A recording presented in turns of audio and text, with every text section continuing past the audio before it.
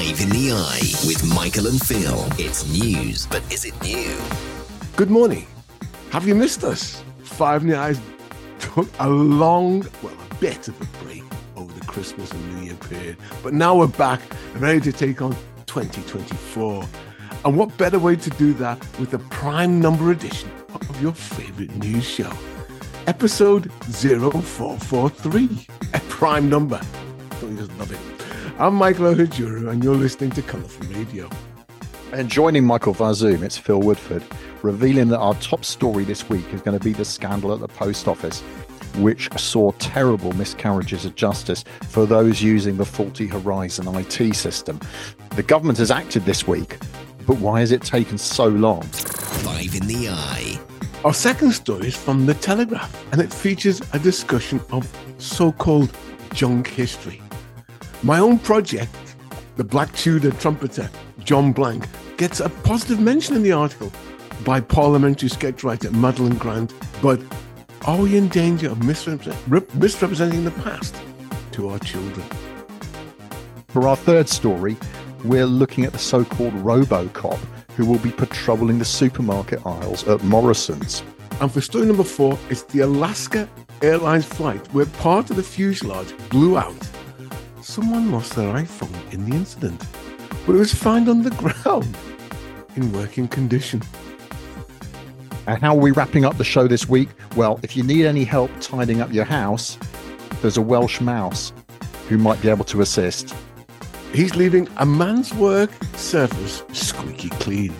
And that's this week's Five in the Eye. Five in the Eye. We're going to kick off this week with the story about the post office, which has really exploded because of a drama on ITV, which brought to life the terrible miscarriage of justice affecting several hundred sub-postmasters and mistresses. And it's hard to, I guess, for anyone to have escaped this news story. It's been very, very big, but a summary of it would be that in the 1990s, the post office commissioned Fujitsu, the Japanese-owned technology business, to create a platform that could be used by all the post offices where they would record all their accounts. This was called Horizon. There were problems noted with Horizon right from the very beginning. But before long, the post office was accusing these postmasters and mistresses of effectively stealing money because their accounts didn't add up.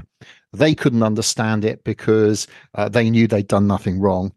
It was the system that was to blame. And we've been in a cycle of persecution and cover-up ever since, to be honest. And now this week, the government has taken an extraordinary step, because what they've said is they're going to pass a law which is effectively going to exonerate the remaining postmasters who haven't yet had a chance to go to court to clear their names. And this was taking forever.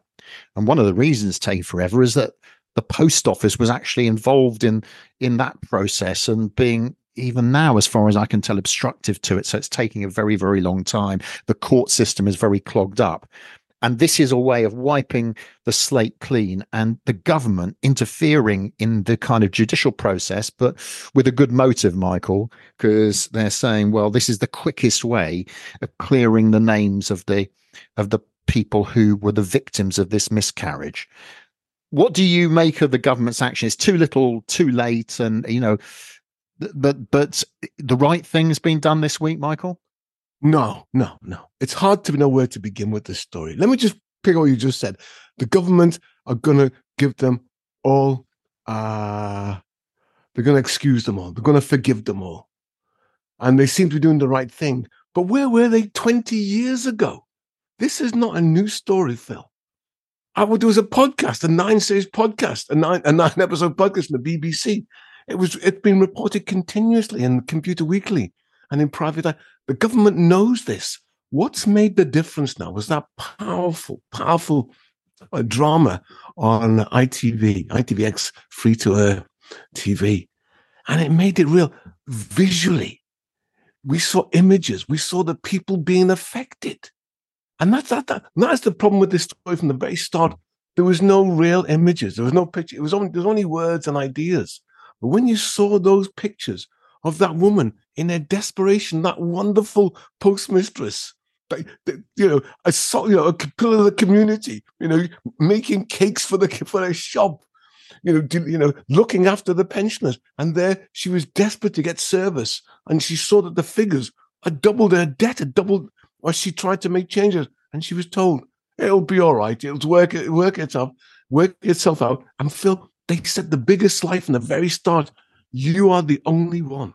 That was outrageous, wasn't it? You were absolutely the only outrageous one. because that was just come on, man. That was just because it made people think that maybe they'd done something inadvertent themselves, that they'd misused the system somehow or whatever. I mean, they knew they weren't guilty of fraud. But if they had known that actually this was happening to hundreds and hundreds of other people at an earlier stage, and they'd been able to make that connection, they might have been able to seek justice much, much quicker. But this was a deliberate policy, wasn't it, of telling people that it was down to them. They were unusual. They were unique. I mean, we also had the spectacle of one of the investigators going before the inquiry into this, because going on in parallel to this drama is the actual public inquiry, and one of the inspectors who was defending his role in these investigations, but the critics were saying they were incredibly heavy-handed. That some of the language used when they were going investigating was completely inappropriate, and it seems to me that these people have been through hell and they deserve some real compensation for this. Real compensation? They've not fit real compensation, right? They deserve a lot more than what this government is offering. I threw away figures, Phil. They've been offered a preliminary £75,000 one-off.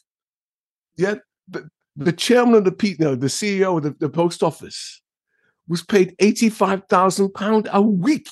A week. Yeah. For years, and yet they're giving them this. People lost their homes. People lost their homes.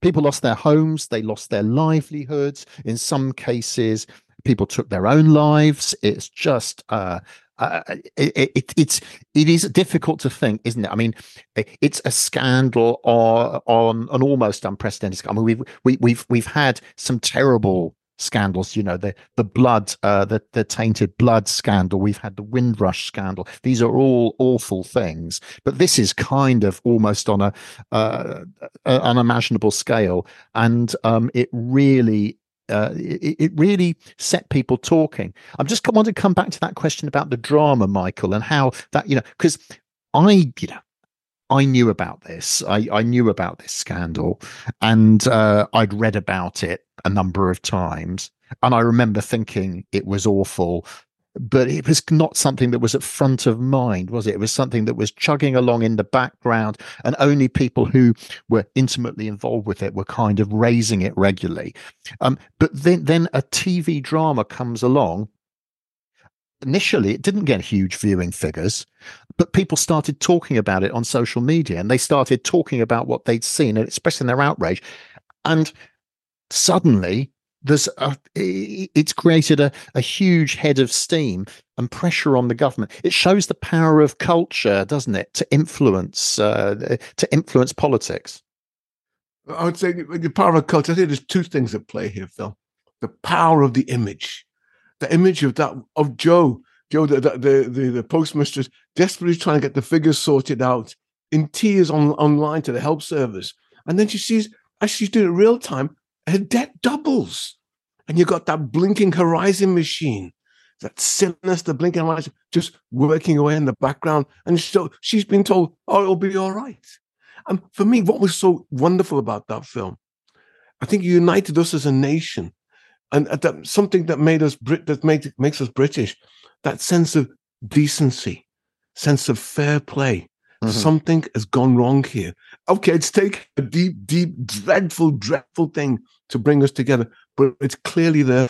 And for me, my biggest takeaway is how systemic and I'm going to use the C word here, Phil. Sorry for this. I'm going to use the C word. Corruption. There is, not just with the government, not just with the post office, not just with Fujitsu, but collectively. There's a merry-go-round. You've got, you've got to mention the law, the legal department, the lawyers. What was it? The lawyers were paid 150 million, and they gave 100 million pound in compensation. There's systemically, the system is wrong. It's corrupt. You've got a merry-go-round. You've got a minister who was minister of the post office. Not going to name any names, but he left that post and he went to work as a consultant for one of the lawyers who were attacking, who were prosecuting the ministers, the post officers, the postmistresses and postmasters. You've got the CEO of Fujitsu, CEO of Fujitsu. His wife was a Tory party minister. That same man is now in the government office. He's advising the government on procurement. There's a merry-go-round here of the great and good. When you get up there, you're out, and they protect each other. The system is systemically corrupt. We look at this the purchases for the PPE scandal. It's the same thing. There's a merry-go-round of corruption, Phil. There's something systemically wrong. We think, I'll finish on this, Phil. We have this constitution of good fellows doing the right thing. I'm sorry. These are fellows feathering their own nest with their mates. And it's being manifest in the corruption, the lies, the deceit that's at the heart of the post office scandal. 5 in the Eye. Story number 2 this week. It's a subject close to my heart because the headline's from the Daily Telegraph, and it leads with an image of my man, John Blank. John Blank, the Black Trumpeter of the court of Henry VII, Henry VIII. That's the headline. But it then goes on to talk about junk history. And like all these headlines, you got to go a little bit deeper. And the junk history they're referring to is this deep breath. But there are many people who would argue that Beethoven was black, Shakespeare was black, that many notable figures in British history were black. And again, a deep breath on my part. These people are often misguided in their attention. They want to believe these narratives that there's been a black presence that goes longer and deeper in British history than they're being told. I would argue there is a black presence in British history, clearly, and it goes back a long way. Is it as deep as one of these people want to indicate? I don't know. I don't believe that's the case. But Louis Theroux in his program, he brings them up, and this Daily Telegraph correspondent uses an opportunity to say, these people are teaching a junk history. And they are. They are. And she just said in an article that John Blank existed, but then she has the reservation, well, is he that important? We can discuss the importance in one moment. Let's come back to this question of black people claiming all these people were black in history. It just opens the gate for other people, and predominantly white people, to come and say, yes, you're right, this is a nonsense history. Black people, are trying to take over British or white history. And you look at this, that article had 157 comments. 157 comments. 150 plus of them were in agreement with her. That these people are teaching a narrative which is corrupting. Well, I mean, these are Telegraph readers, aren't they, Michael? So perhaps it's not too surprising that they would kind of endorse the point of view expressed. I mean, I suppose it's all about how far you want to push things. I mean, if ideologically you're very committed to the idea that history is unrepresentative, that history typically has been white history, and you feel very motivated about that, there can be a temptation perhaps to look to look for things that aren't there, and to try to find evidence that will tilt the scales in the opposite direction and say, well, look, actually the black presence was was bigger than it really was. I mean, you've done a really good job through the John Blank project of highlighting the first the first black person for whom there is an image on a scroll, and he was a trumpeter in the court of Henry VIII. The significance of John Blank, really, I guess, Michael, is to say he was there, he was recognised. Henry VIII gave him a pay rise when he asked for one. That's significant in itself. You don't need to kind of exaggerate, do you? You don't need to make it out to be something that it wasn't. It's significant in its own right. You're right, Phil. What this woman does, she's taken a few loony people, supported by Thoreau, what's his name, Louis Thoreau, and he thrives on meeting lunatics, and they are lunatics. They are fringe people with his weird weekends. When he meets these oddball people with their odd ideas, and she quickly moves that to the mainstream and said, that's what we're teaching. That's what she says. Children are being trapped. Children are being taught nonsense, masquerades as fact, as part of a push for a more inclusive schooling.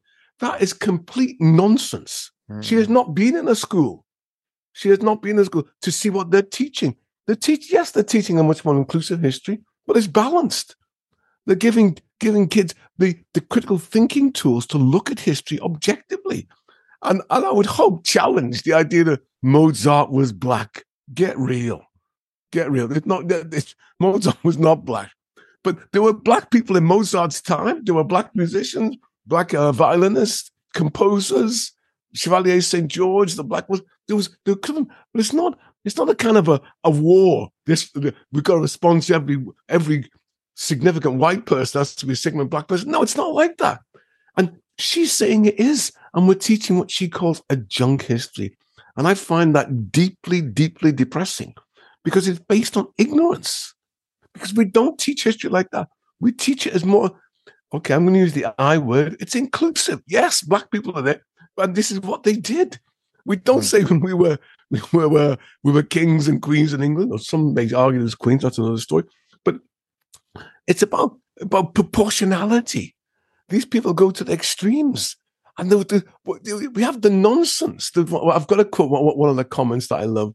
This was a man. I'm going to try and find it. Give me a second. He says he's been in England in the 50s and in the 50s and 60s. Oh, let me try and find it. Oh, can I find it? Oh, I'm taking too long. He was saying he'd come to London in the 50s, wasn't he? In the 50s, 60s. And he didn't see any black people apart from no. He'd seen some people. He'd seen some black people on the buses, but there were not many of them. And there was a few people a few Asians in Southall. And that was his view, or her view. I don't know, it's a man and woman. That was their view of the world. And it was complete nonsense. Yeah, I mean, it's a complete misrepresentation of what was actually true back at the time, because there was a good proportion of Londoners back in the 1950s who came from different heritages. There's no question about that, and it's only grown ever since. London's an incredibly diverse city, and it was becoming. We saw the beginnings of that back in the 50s and 60s. People kind of believe what they want to believe, don't they? They get their own little snapshot. They go to their own, London. How can you make a judgment about what London was like in the 1950s by making a couple of trips there? Exactly. Where did this person go? London's a big place. No, the technical word is ethnocentric. They see the world from their own point of view. And again, coming back to my John Blank, what the guy says here, John Blank is not interesting or significant at all. Now, that's his view, or her view, more like a con I'm reading here now. It's not interesting to who? To you, okay. And significant, it's not significant or interesting to you because he's not on your radar. These are comparative things. Welcome to history. Because history is, you try and look from your point of view, and that's your view. Fine, we respect it. But there's other ways into it. And that's what I find deeply sad or troubling about this article. It's kind of so one-sided. Yes, this is a white country. They're the dominant ethnicity. No question. But there were others around. They played a part. How do we interpret that part? What do we know about it? Let's try and understand a little bit about it to bring people in. These people are about exclusion. No, they weren't. They weren't there. There was not. No, they're not relevant. They're not significant, and they're of no interest.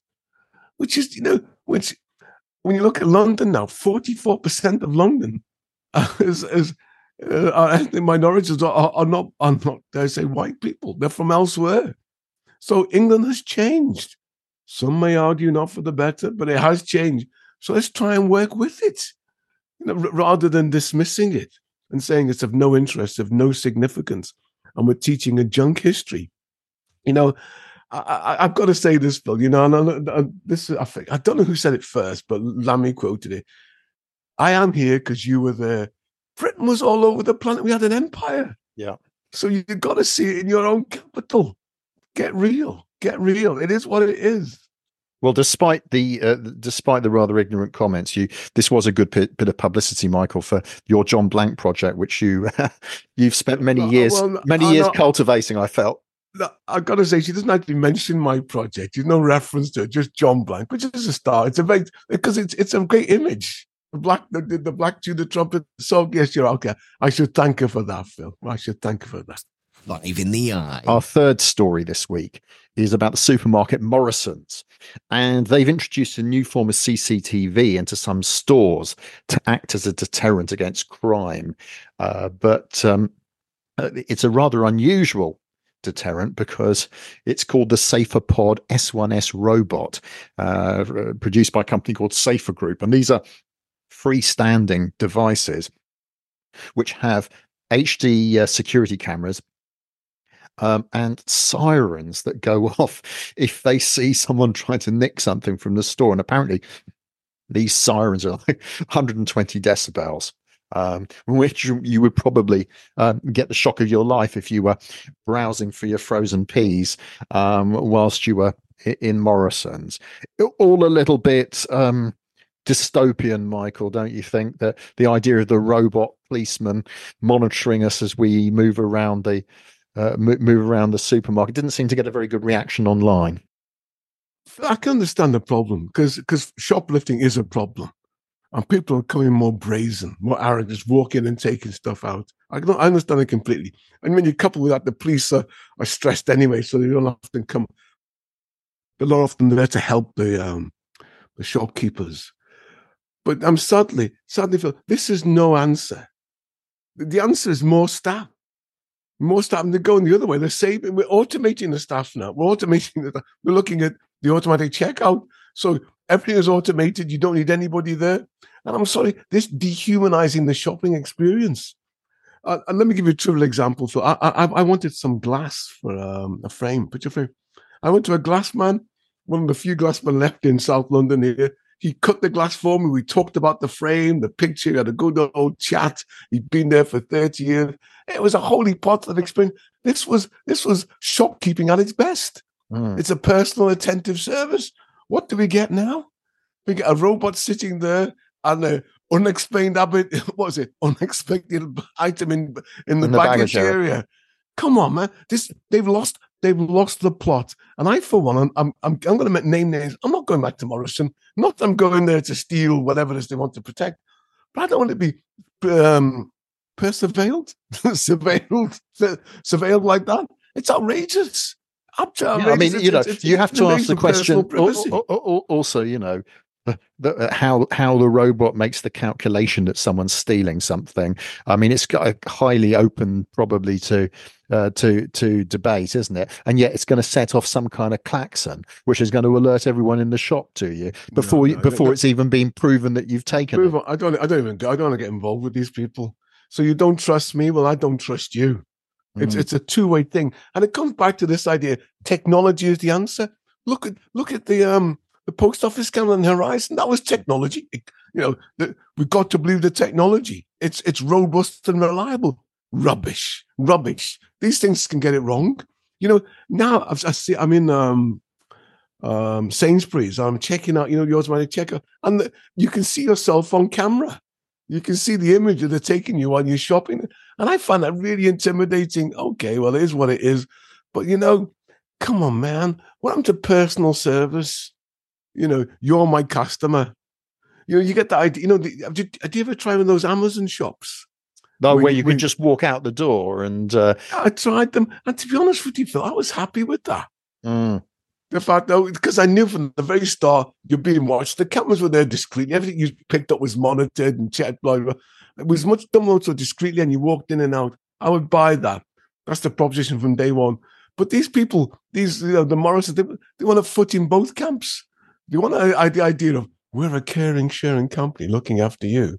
At the same time, we've got these robots monitoring your every. No, you've got to get it right. The human touch or the robot touch. And I think they've got it, this RoboCop is just wrong.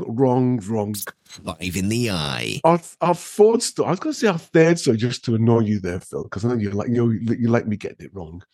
Our third story this week, our fourth story this week is about an iPhone that's fell 16,000 feet and was still working.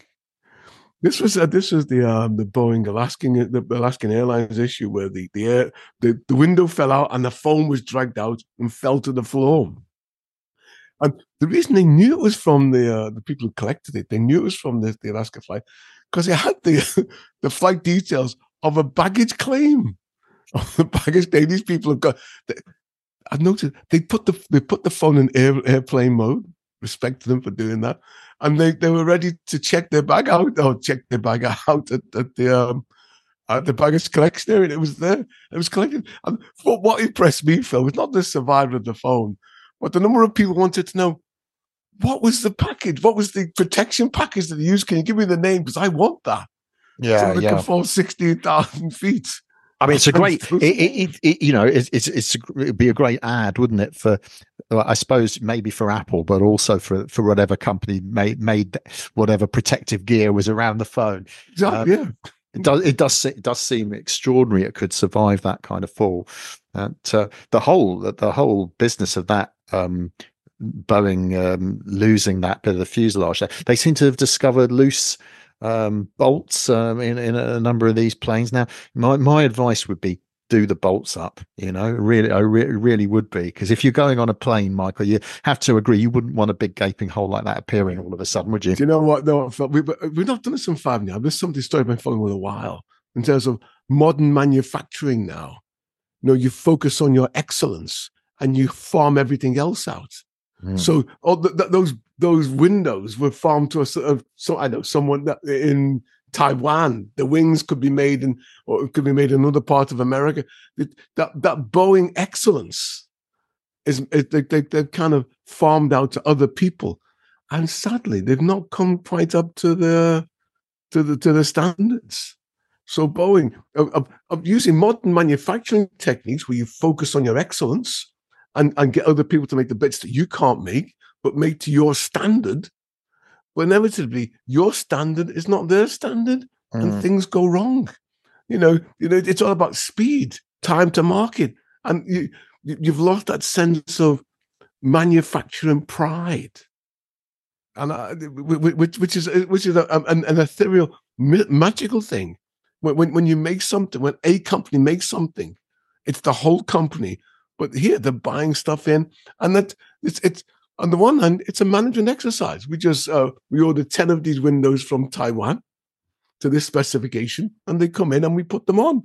And I'm not saying they are made in Taiwan, no disrespect to Taiwan, but they're made to Boeing specification and they're put on. So everything says it's done to order, and it comes back to that Horizon thing. I was working to the specification. It's a robust manufacturing plant. It should have worked. And it clearly didn't or doesn't. So you got to look at the way we do things. What would you, and there's a theme running here, Phil, about what we're talking about here. We're losing the human touch. Humans involved, or believing humans. We're relying on machines and technology to have the answer. And clearly, it doesn't.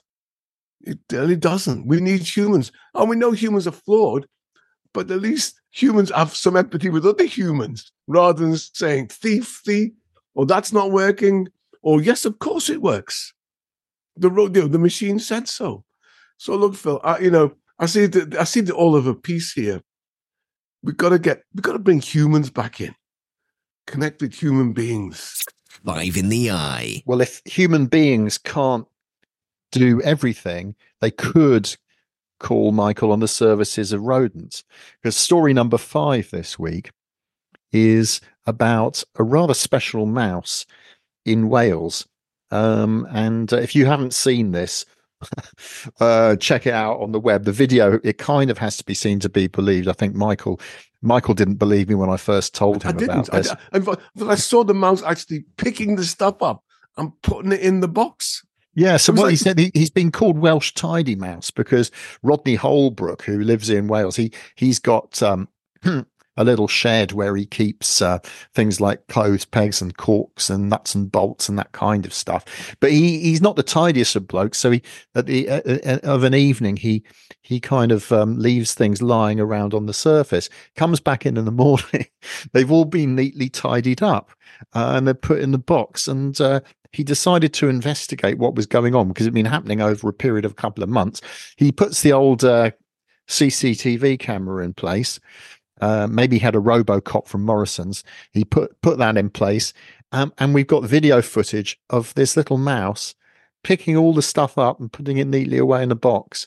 He's almost like I see him as a kind of fairy tale mouse, Michael, because in fairy tales, I remember Beatrix Potter, the children's writer. She had a story about a tailor who was too tired to finish the coat that he was making, so the mice came along in the night and they finished the coat for him.